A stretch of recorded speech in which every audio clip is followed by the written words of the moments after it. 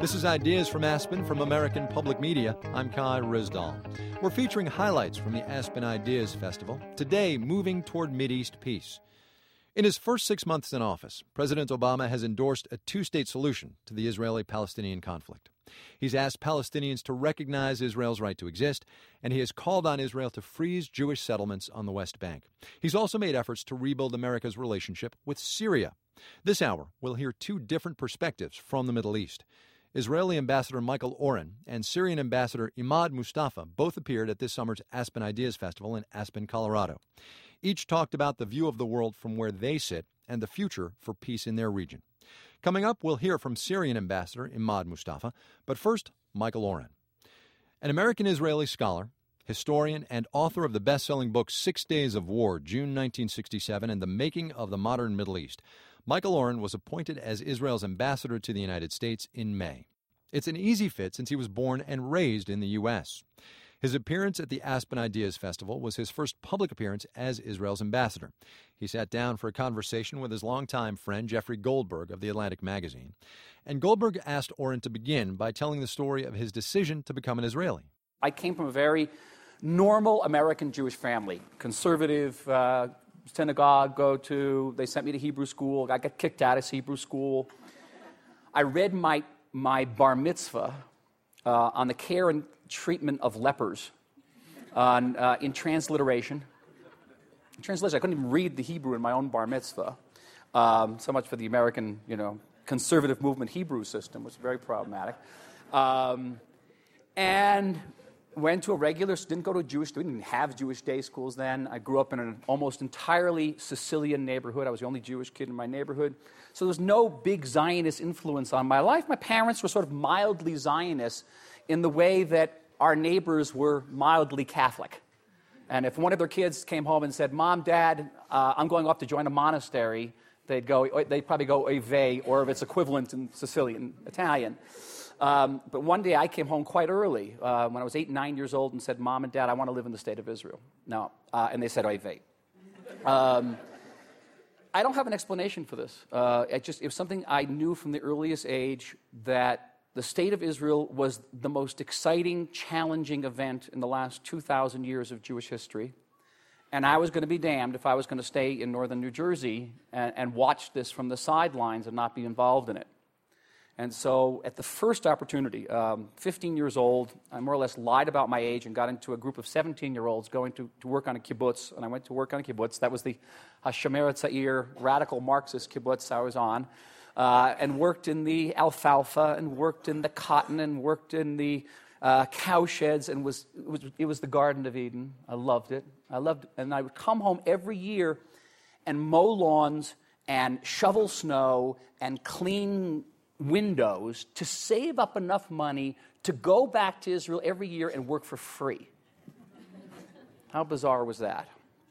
And it was just such a privilege to be part of it. Israel was quite pleased with that arrangement, I'm sure. I was a lousy alfalfa worker. But I knew eventually that I was going to live there and I would serve in the armed forces. What alienated you so much from the American Jewish experience, or the American experience, that made you want to give rebirth to yourself as an Israeli Jew? Besides growing up in a Sicilian neighborhood and having to run for my life home every day. By the way, the town I grew up in is the town that they filmed The Sopranos in. All of my neighbors were named Tony, and they talk like that. And at a certain age, the kind of tubby Jewish kid next door was a very good target, good practice for what would come later in life. There was nothing. I wasn't disaffected in any way. I loved America. I played, Little League baseball. I had the ultimate American experience. My wife is from San Francisco, and we both grew up in the same era, more or less. She grew up in the San Francisco of the 60s. She hung out at the Fillmore West. She went to the Happening. She went to the Love Fest in San Francisco Park. In northern Jersey, I grew up in the 50s because we grew up basically in happy days, with the basketball games and the soda shops and the pep rallies, and I went to 2 proms, something my wife would not have been caught dead in, 2 proms. And I had the classical American upbringing. It was just this notion that I had to participate in what I thought, and still think, was the most exciting, challenging, fulfilling experience to occur in the Jewish people in the last 2 millennia. Do you think that, let me go to what to me is the hardest question, well, one of the hard questions, and there are numerous hard questions. Ambassador Oren has written about the existential challenges to Israel extensively, and he's made a laundry list of those existential challenges. We'll get to that in a second, but here's the thing that I sometimes can't get my mind around. To me, to my worldview, and I admit I'm prejudiced because I've chosen to live my life as an American, it seems to me that it's safer to live as a Jew in America than it is to live as a Jew in Israel. Now, the Zionist dream, there were various highfalutin reasons for doing this, but the basic Zionist urge was to create a place where Jews can live in physical safety. That was one of the basic urges of the Zionist movement. And yet today we see, and I don't think you can deny this, that it is dangerous to be Jewish in the state of Israel, and it is not dangerous to be Jewish in the United States of America. How do you square that? And do you think that Israel has failed in that particular mission to date? I think Israel hasn't achieved that goal entirely yet, but let's put it this way. It was one of the goals of Zionism. One of the goals of Zionism was to secure a place where Jews could live out their lives free of threat. But I think the overarching goal of Zionism was to create an environment where Jews could take responsibility for themselves as Jews. And it's the only place in the world where you do take responsibility for yourself as a Jew. You take responsibility for your lampposts and your sewage systems and your education systems and your wars and your successes and your failures. We take responsibility for them as Jews. And I think that is the great accomplishment of the Zionist dream, was to transform the Jews from passive actors in their history to active agents in their history, to transform Jews from the role of victims, which is a very fundamental transformation from ourselves, to people who take responsibility for all of their action. Look at how many commissions we have after all of our wars to examine how well we did in our war and how we failed in those wars if we failed. And I'll throw out, just by way of conclusion, a little statistic. Israel has the second highest longevity rate in the world after Japan. Guess which is way down on the list? The United States. Israeli Jews live longer than American Jews. Come to Israel and live long.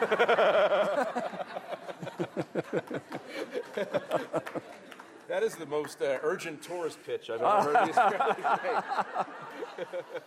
And it really speaks to the Jewish desire. You may have a Qassam rocket in your background every once in a while, but you'll be watching them for a long time. The hummus will keep you alive forever. But go to this very basic question that undergirds a lot of who you are. Yes. Why is it so important for Jews, Jews, to continue as a people and as a nation? What is that urge in you? What is the urge for Jewish continuity? You talk about Israel as the ark of Jewish continuity. That in America, those who aren't alienated from Hebrew school at the outset, many of them drift away from Judaism. America's Jewish population never grows. It always stays constant because so many people leave Judaism. Israel is a Jewish baby machine by comparison. But why is that important to you? That is almost the most intimate question you could ask me. Almost the most intimate question. It goes to the heart of my faith and my conflicts with faith. I am religiously challenged. I spent most of my life going through various religious branches of Judaism. I was raised a conservative Jew. At one point, I became a Reform Jew. Now I'm sort of closer to modern orthodoxy in my beliefs, always grappling with the question, what is this Jewish experience about? What is the relationship between the God of Israel and the people of Israel? I have friends, very religious friends, very intelligent people in Israel who tell me that the God of Israel cares about the Jewish people, that the God of Israel will never abandon the Jewish people. And my response to them is, well, if he cares sometimes he's got a rather strange way of showing it. We have a Holocaust in our not-so-distant future that we don't have an answer for theologically. We really don't, at least not a compelling one to my mind.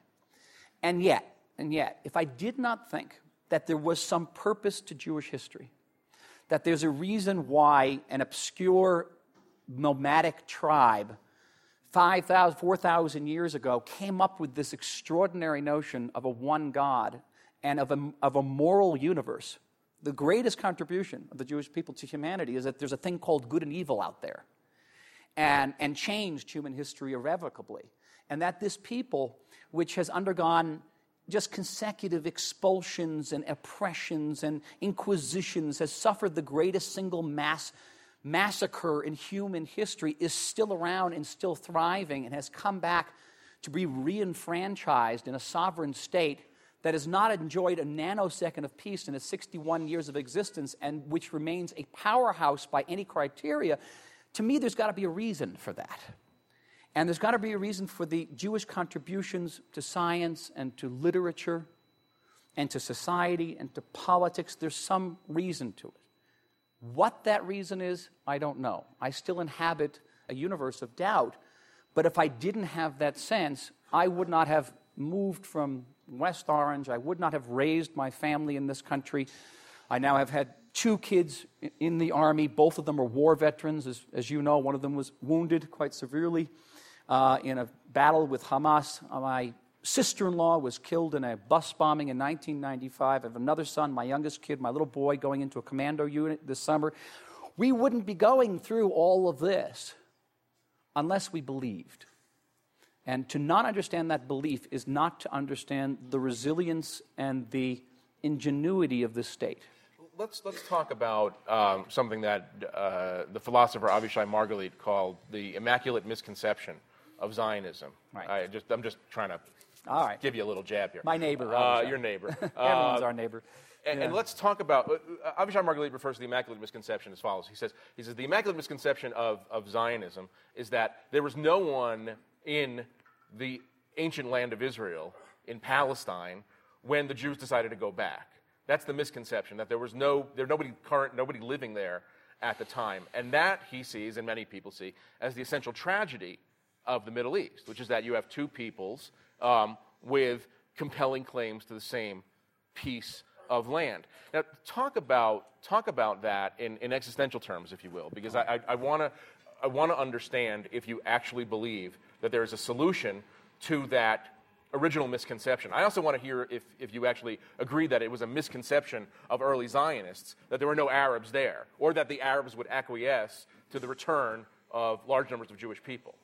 Well, it's certainly a misconception of some early Zionists, including some non-Jewish early Zionists. The aphorism, a land for a people without a land, was actually coined by a British lord in 1848, a non-Jew.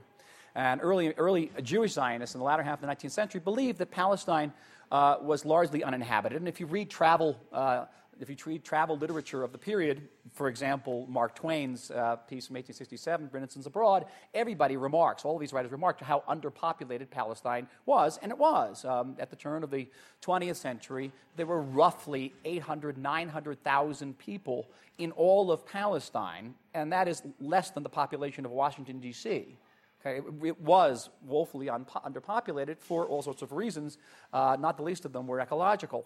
But nevertheless, there was another people there, a people which at the time of in Zionism's formative stage didn't necessarily think of itself as a people. You don't find the term Palestinian Arab in any of the literature well into the 1950s, never mind the term the 90s. There's a reason why the Partition Resolution of 1947 calls for creating a Jewish state and an Arab state, not a Palestinian state. The term Palestinian before 1948 referred almost exclusively to Jews.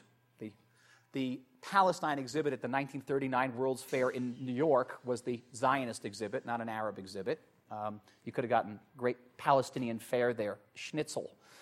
That was it. A genuine Palestinian meal you could have had there. Schnitzel.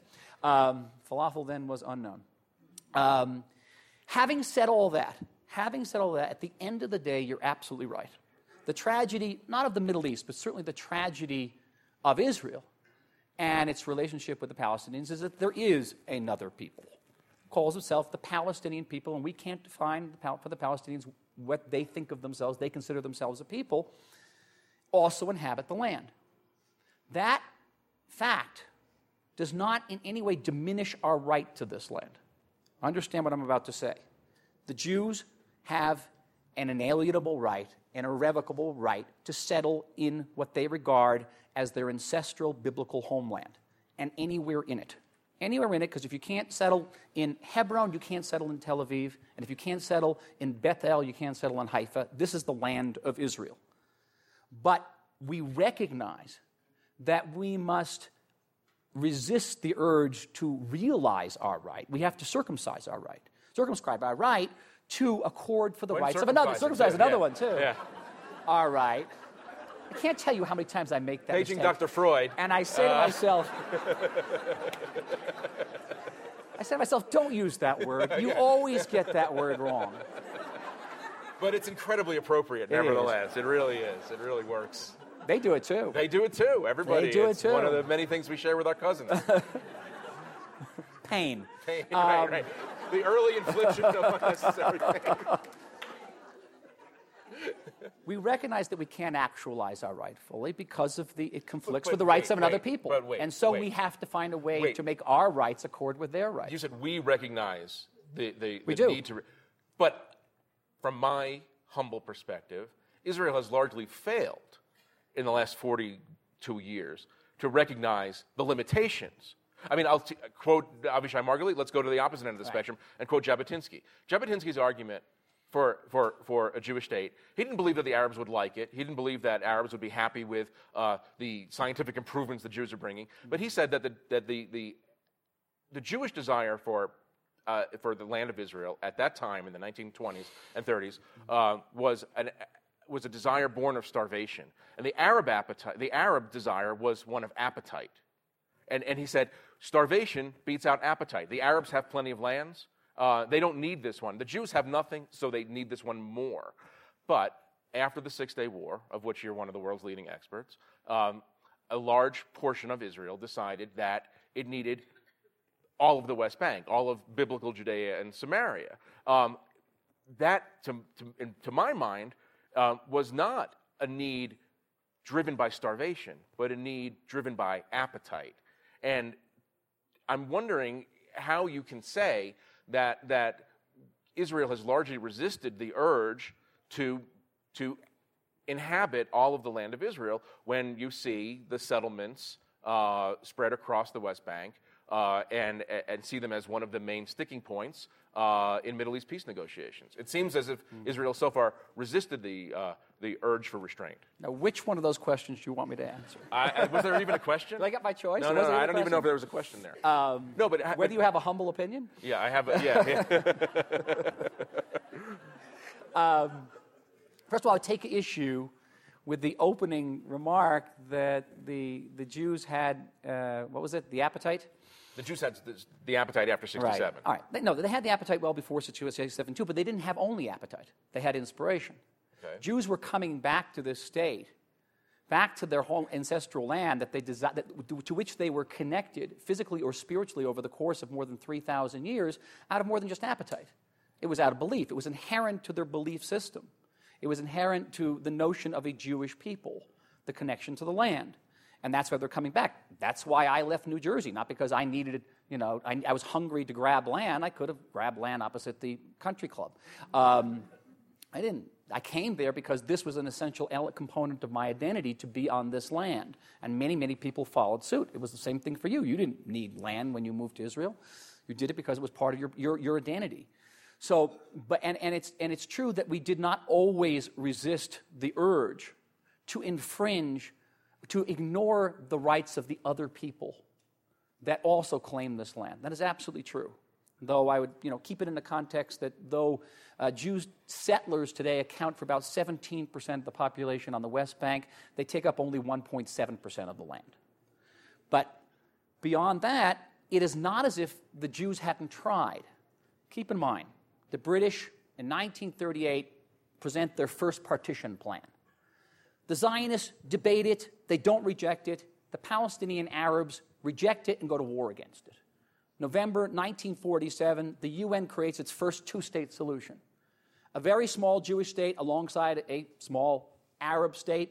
The Jews debate it, they accept it. The Arabs reject it and go to war against it. 1979, the conclusion of the Camp David Accords, negotiated by Jimmy Carter with Egypt and Anwar Sadat and Menachem Begin, provided for the creation of a Palestinian state within 5 years. Israel affirmed those accords. The Palestinians rejected it and basically went to war against it. 2000, another Camp David summit, this time with Bill Clinton, Yasser Arafat, Ehud Barak. According to the American and Israeli versions of those events, Palestinians were offered a state on the West Bank and Gaza, half of Jerusalem, compensation for any land taken up by the settlements. The Israelis probably would have accepted it if it had gone to a plebiscite, and the Palestinians rejected it and went to war against it. So the record shows that while, yes, we haven't always been most sensitive in recognizing and acknowledging the rights of this other people, and I would admit that, it's not as if there haven't been very serious attempts by Jews to try to coexist with these two rights. Do you think if settlements were frozen right now, that the Arabs would reach out to Israel for peace talks? Very difficult. Very difficult. They maybe reach out to peace talks. I don't know where those peace talks would run, but I'll tell you, several weeks ago, the Prime Minister of Israel, Benjamin Netanyahu, gave a speech. And in the speech, he recognized the need for an independent Palestinian state. He wanted the state to be demilitarized because we've had some nasty experiences with Palestinian entities that shoot at us. And he also had another demand. It wasn't a precondition, but it was a demand that at some stage before the final treaty is signed, that Palestinian state is going to have to recognize Israel as the Jewish state, as the nation state of the Jewish people. And many people in the Arab world, many people in Europe were sort of scratching their heads and saying, why do you need this? Isn't this just an obstacle to peace? A.B. Yoshua is a very good friend of mine. He called me up on the phone screaming, why is he doing this? It's just another obstacle. Your prime minister doesn't want peace. And I explained to A.B. Yoshua, I said, Bully, I said, what you see as an obstacle, I see as a door.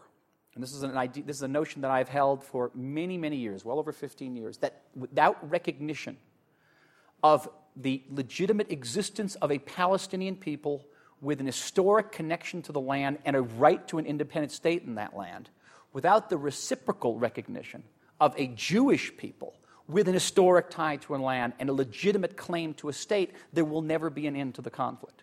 That is only on the basis of that reciprocity can we actually end the conflict, because if you don't have that, if you only have the Jewish state recognizing the Palestinian state, you have a Palestinian state that will always regard the Jewish state as illegitimate, foreign, and temporary.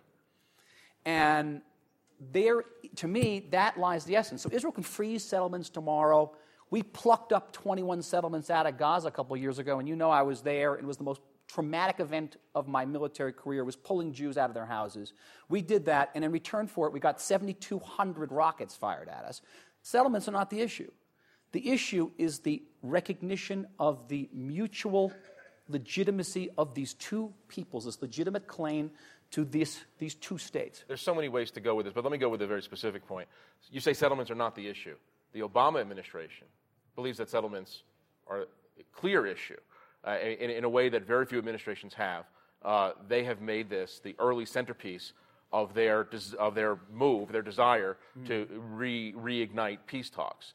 Do you think that they are making a mistake? I never said that settlements aren't an issue. And I think, I can't speak for the Obama administration, but I think that they understand as well that the settlements are not the issue, that it's one of many issues. Another issue is the degree to which the Arab states are willing to embark on a process of normalization with us, and that process is right now moribund. I think that both sides, the Israeli side, the American side, are working earnestly, ardently to try to find a compromise over the question of the degree to which construction can continue in the settlements to accord for what we call normal life. And I think that I'm fairly confident that in the coming period, we will find a solution for this. Do you believe, you've been studying this for 30 years, do you actually believe that there is a moment in time in the near future when the Palestinians will recognize Israel as a legitimate Jewish state? I think there is a time in the future, but that moment is the culmination of a process. It's a process that begins with the schools. It begins with changing textbooks, which denies Israel's legitimacy and right to exist. I watched public service announcements by the Palestinian Authority, paid for, by the way, with American taxpayers' dollars. And the public service announcement said, welcome to PA television. We are going to liberate not only Tulkarm and Jenin, but we're going to liberate Haifa and Jaffa and Tiberias. Now that is not the way to go. That does not lead to mutual recognition of the right of two peoples to their independent states. And that process has to start now. And we have recognized our obligations under previous agreements. One of those agreements talks for a sequential process in which Israel will find a solution for the settlement issue, but the Palestinians have to begin to end what we call hatred on their television sets and in their textbooks. Without that, you are raising generations to regard Israel as an alien, hostile, temporal state. And that is not a prescription of peace. Michael Oren, Israel's ambassador to the United States, in conversation at this summer's Aspen Ideas Festival with his friend Jeffrey Goldberg of The Atlantic Magazine.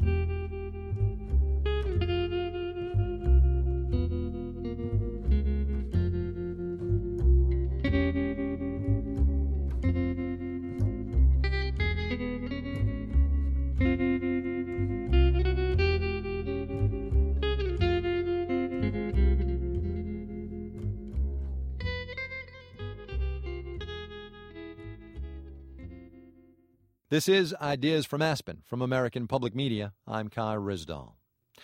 Every summer, the Aspen Institute and The Atlantic Magazine put on the Aspen Ideas Festival. It's a week-long series of conversations and panel discussions among some of the nation's most provocative thinkers, scientists, artists, and policymakers. We're featuring some of the highlights from this festival. Up next, a conversation with the Syrian ambassador to the United States, Imad Mustafa.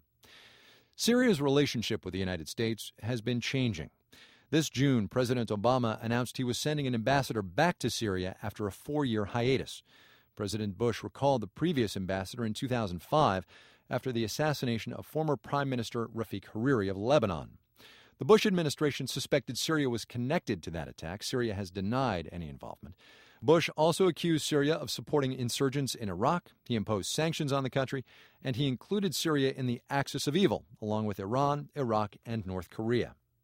At this summer's Aspen Ideas Festival, Syrian Ambassador Imad Mustafa talked with moderator James Bennett, editor of The Atlantic Magazine. Mr. Ambassador, I'd like to start just by getting a sense for how has this change of administrations affected your own life and your ability to do your job in Washington? Wow, dramatically. But since you're asking about my personal life, let me tell you this funny story. When my government decided to send me to become the ambassador of Syria to the United States, I was totally flabbergasted because, as you have just mentioned, I have spent all my life in academia before coming here. So I went to a friend of mine who was a former ambassador, a retired ambassador, and I asked him about what sort of a life should I expect once I become an ambassador. He looked at me with great wisdom and he said to me, Imad, you need really to understand the difference between an ambassador and a camel. I told him, what do you mean? And he said, well, as you know, a camel can work for days and days without having any food. An ambassador will eat for days and days without doing any work. And I thought that was fun. Why not? For a poverty-stricken academic from the University of Damascus to come, spend my time attending banquets, balls, parties, why not? Why not? And I came here. I actually arrived immediately prior to the war on Iraq. Relations between the United States of America and Syria deteriorated dramatically. It's become an uphill battle, a daily uphill battle for me here. When the United States decided to withdraw its ambassador from Syria, there was this big question in Damascus, should we or shouldn't we reciprocate? Certain individuals in the Syrian government thought that we should reciprocate. The president thought that an ambassador of a country would serve the interests of his or her country wherever he or she is posting. And he thought that a presence of a Syrian ambassador in the United States will serve the interests of Syria, regardless of whether the United States wants or does not want to have an ambassador in Syria. We did not kick out the American ambassador from Damascus. It was a purely Bush administration decision. It was not only about actually withdrawing the ambassador. For the past 4 years, there was no dialogue whatsoever on any level between Syria and the United States. And suddenly, you guys go and elect a new president, you have a new administration. As early as the first month of this new administration, officials from the State Department invite me to engage in very serious, respectful, political and diplomatic talks that have made a major paradigm shift and has changed my life considerably since I first came here to the United States of America. More meals at last? No, I still don't eat a lot. I still have to work a lot. Well, the administration has not taken action to remove the sanctions that the Bush administration put in place on Syria, but it has now decided to send an ambassador back to Damascus. I wonder if you could talk a little bit about your own role in making that happen, and whether there was some sort of deal struck, whether there was some sort of a commitment from the Syrian government in exchange for the return of our representative. Look, at the very first meeting I ever had with a high-ranking official from this administration, he told me the following. That's what he told me. He said, President Obama has instructed us to engage Syria in very serious discussions, and this is what we plan to do. And he told us that however serious the issues are between the United States of America and Syria, we have to be respectful. And based on this, you will never hear us go publicly to TV screens or making interviews in which we lambast Syria, as you used to hear during the Bush administration. When we will have issues with you, we will sit with you and we will tell you to the face, these are the problems we are having with you and we want to address these issues. But we will never go public to the same of rhetoric you used to hear from us during the Bush administration. And that was the start of a new relationship. However, as you have just alluded to, unfortunately, a month later, President Obama decided to extend the sanctions imposed on Syria, which were actually put forward by the Bush administration. Of course, we were shocked in Syria because he decided to do this, and our message was a very simple message. Despite the fact that we in Syria, we strongly desired to engage with the United States, but it takes two to tango, and we told the U.S., the new administration, we have survived 8 years of the Bush administration. We believe we can survive an additional 4 or 8 years of the Obama administration. If this is the way you want to deal with us, well, we're not going to deal with you. And of course, they were shocked. They said, you shouldn't look at something as simple as extending the sanctions. Here we are sitting with you, telling you we want to seriously work with you. We have issues that we believe you can be very helpful on Iraq, on the peace process. Don't make a big fuss of a little issue like extending the sanctions. But of course, sometimes you need to understand the other, to empathize with the other. We do not claim monopoly on truth or wisdom. We understand that the United States of America have issues and concerns towards us. We, with great modesty, also have issues and concerns towards your foreign policy in our region, in my region. But at least we are telling you in the most explicit, clear way that we believe that it serves our national interest to improve relations with the United States of America. This is what we desire. This is where we want to move. And for you, by publicly extending these sanctions, you are undermining this whole burgeoning relationship. I don't want to bore you with details. Immediately after this has happened, a new round of discussions and talks took place, and it has been agreed that this will belong to the past. From now on, we will move forward. We have actually started moving forward. It's not only sending the ambassador to Damascus. It's not only what former Senator Mitchell has said and has agreed to when he was in Damascus.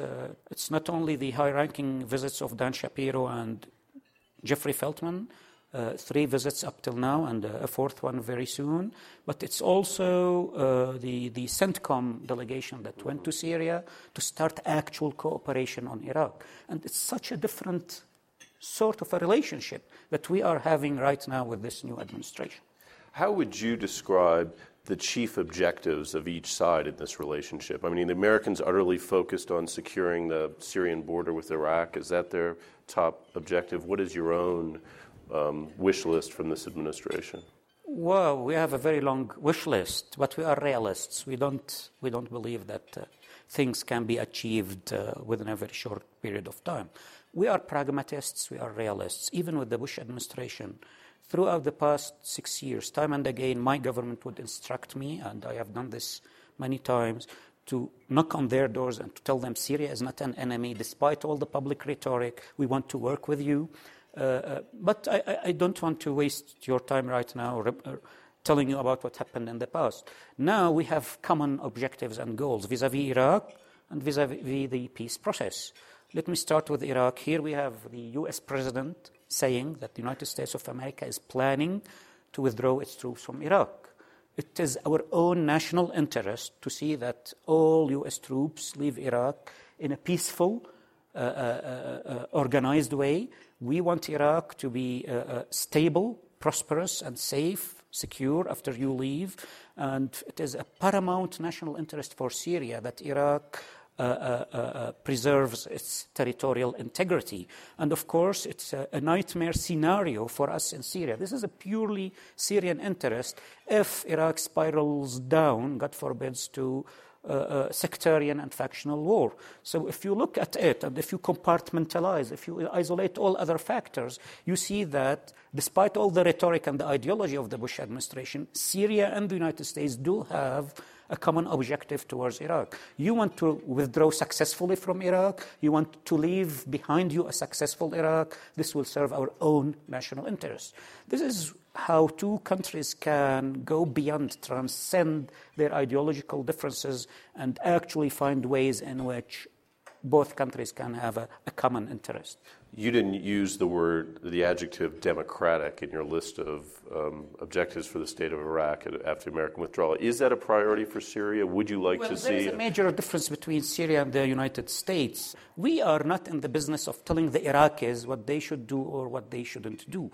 We are in the business of telling the Iraqis that we are committed to their security, to their safety. We want the best possible relations with Iraq. We already have excellent relations with Iraq right now, and we really want to develop these relations. You in the United States of America, you have a very different strategic global outreach. You are in the business of telling other nations what they should do and what they shouldn't do. With great respect, I'm not being critical. By the way, by merely inviting the ambassador of Syria to Aspen, I recognize that this is a very bold step, and of course you will realize that I will be the contrarian here.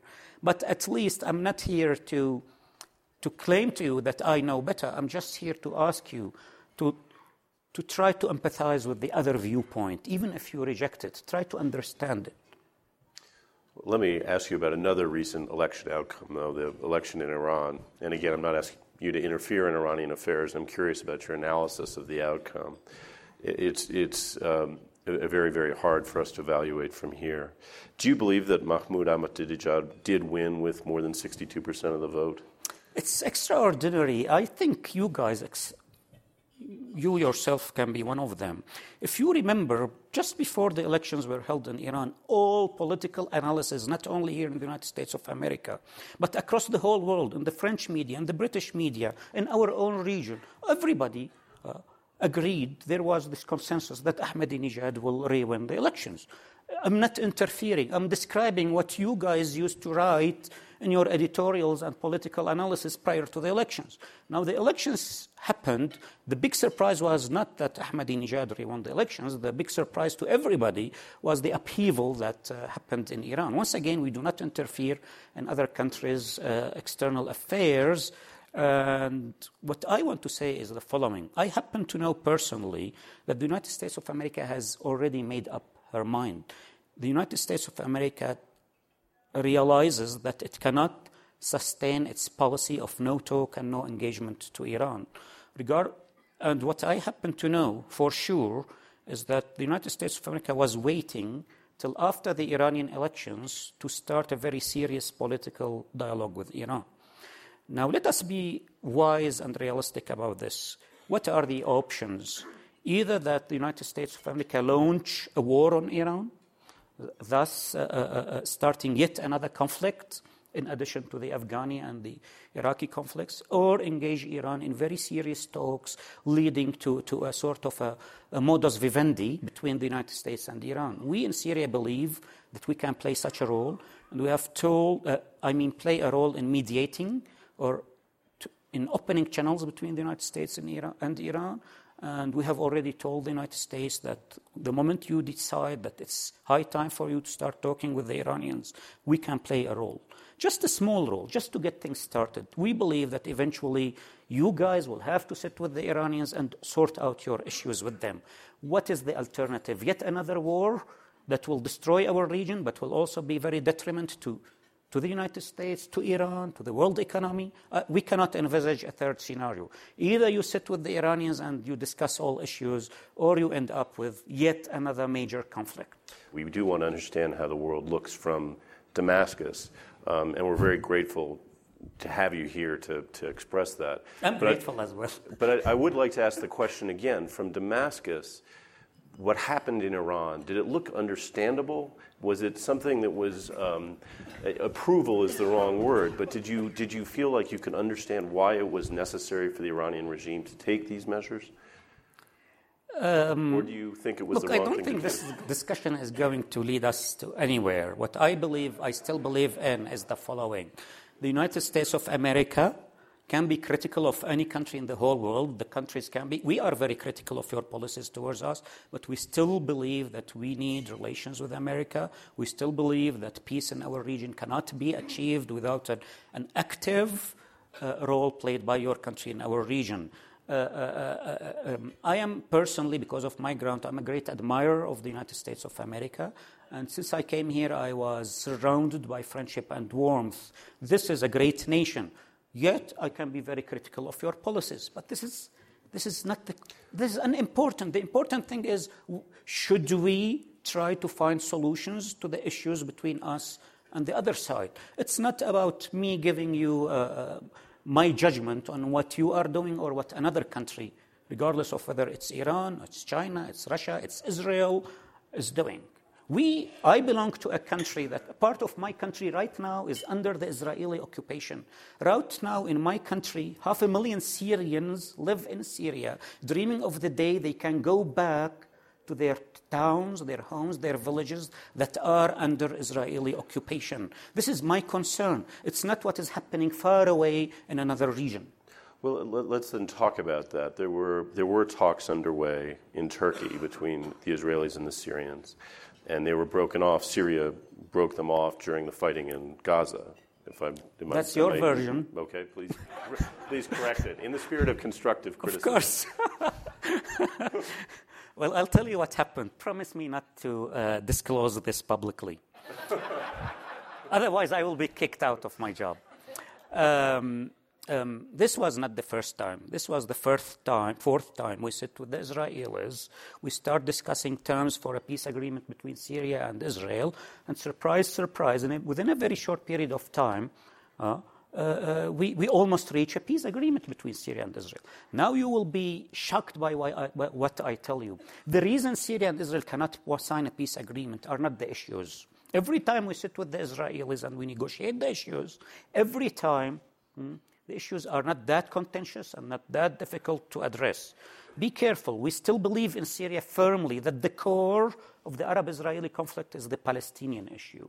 As long as the Palestinians are deprived of their human dignity, unallowed to have their independent sovereign state, peace will not prevail in the Middle East. The Israelis will not have their children living in peace with our grandchildren. This is what we firmly believe in Syria. Having said this, if Israel wants to negotiate a peace agreement with us, give us back our occupied Golan, we are willing to sign a peace agreement with Israel.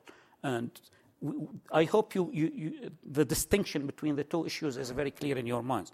So, in the past, we did sit with the Israelis 3 times, and the 4th time happened in Turkey. Every time, we will reach the very last point in which Israel will commit herself to withdraw from the Syrian Golan, and then everything will collapse. Now we have a witness, the Turks. We demanded that Israel put in writing its commitment to withdraw from the Syrian-occupied Golan. And the Israelis demanded in return, that the Syrians put in writing our commitments toward how things should be between. I'm sorry, I cannot disclose the nature of the Israeli demands, how things should proceed on their northern borders. We delivered, and we put this document as a deposit with Prime Minister Erdogan. The Israeli Prime Minister at the time, Ehud Olmert, called Erdogan, and he said to him, I'm coming to Ankara, and I have what the Syrians want in my hand, provided they have given you the answers to our requests. He arrived there, and he explained to Erdogan that because of the domestic political situation in Israel, he is incapable of delivering. Peace needs two parties. You cannot make peace while the other side is reluctant. You need to understand, I'm not here to criticize Israel. You probably understand the domestic political situation in Israel more than I do. The Israeli political domain lacks both cohesiveness and cohesion. If one party in Israel says to you, I want to make peace with you, the other party will jump immediately and say, this is a betrayal to Israel, we don't want to make peace with the Syrians. If that same other party change their mind and decide to negotiate with the Syrians a peace agreement, the first party will suddenly go and oppose it. This is the situation as it is from our perception. Regardless of you agree with us or not, at least here the Syrian official perception. Right now in Syria, we do not believe that there is a constituency for peace in Israel. Why? Probably we are absolutely wrong about this, but we look at a cabinet in which Prime Minister Benjamin Netanyahu is considered in Israel itself. I read Haaretz every day, the second most moderate individual in his whole cabinet. This is the situation today. So does that mean that Syria is prepared to return to the table and resume negotiations where they left off? Well, they left off at the point in which Israel will say, yes, we are willing to give you back the Syrian Golan. If this is what you mean, the moment they will say this, everything else is accepted. Don't forget that Syria is party of the Pan-Arab Peace Initiative, in which every single Arab state, without a single exception, offered Israel comprehensive peace and absolute normalization in relations in return for the occupied Arab territories and ending this ignominious occupation of the Palestinian territories. Allow the Palestinians to be treated just like every other nation in the world, to have their dignity and to have their independent, sovereign, viable state. All Arab countries, including my country. Again, with the goal of understanding how you view these regional issues, the Israeli ambassador, Michael Oren, was here this week, and one thing one often hears from Israelis, and we heard a version from him this week, is that the fundamental problem is that the neighbors of Israel, with which Israel does not have peace agreements, simply do not, cannot, will not recognize that Israel has a legitimate right to exist. What's your view? He is talking on our behalf? That they are talking on your behalf. So that's why I'm asking you thank you. Well, directly. First, I would suggest that the ambassador of Israel talks on behalf of Israel. I have just said all Arab countries, without a single exception, including my own country, have come together, put their act together, and offered Israel a comprehensive peace, total acceptance. If they want to talk on our behalf, I cannot stop them. Do you think it does have a right to exist, though? By merely offering Israel this initiative, I leave the rest for your imagination. I don't think it needs a lot of imagination to say we are all offering Israel recognition and normalization and relations. What better can we offer? Can there be a Syrian deal without a deal between the Israelis and the Palestinians? Are these separate tracks, or does it all have to get done at once?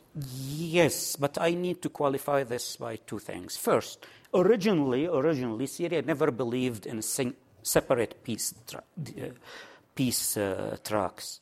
We always thought that this is an Arab-Israeli conflict. We always believed that Arabs should sit with the Israelis and address this conflict. However, as I told you, probably we were on the idealistic side. Egypt decided to have its separate peace deal with the Israelis. I'm not being critical, I'm just describing what happened. And then Jordan decided to do the same, or maybe the Palestinians in Oslo decided also to do the same. And of course, because we are not Don Quixotic, we decided that if every Arab country wants to have its own track, let us have our own track.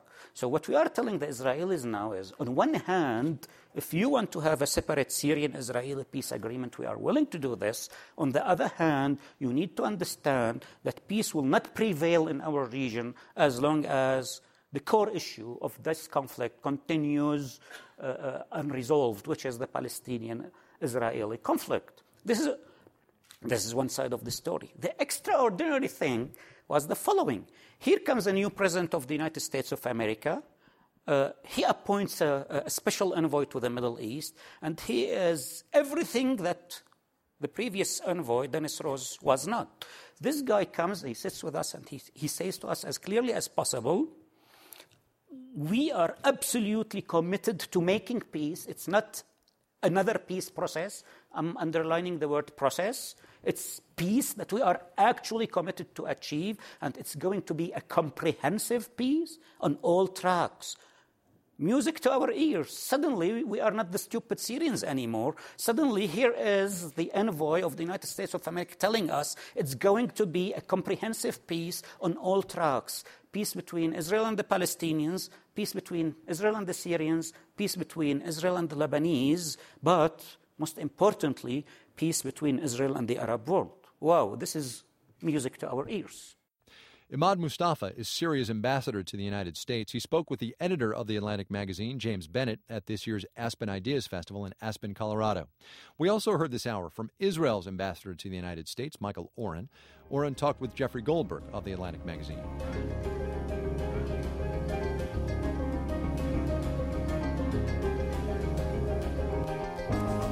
If you missed any part of this program, or if you'd just like to hear it again, you can download the podcast. Go to the iTunes podcast section and search for Ideas from Aspen.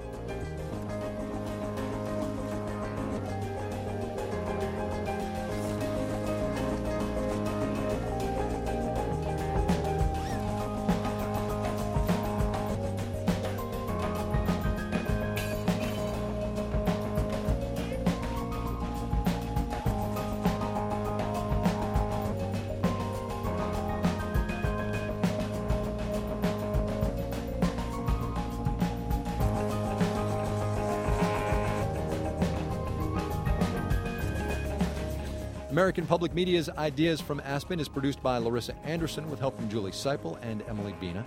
Technical direction from Rob Byers, Kyle Sisko, Zach Rose, Sam Keenan, and Michael Osborne. Oversight from Peter Clowney. I'm Kai Risdall.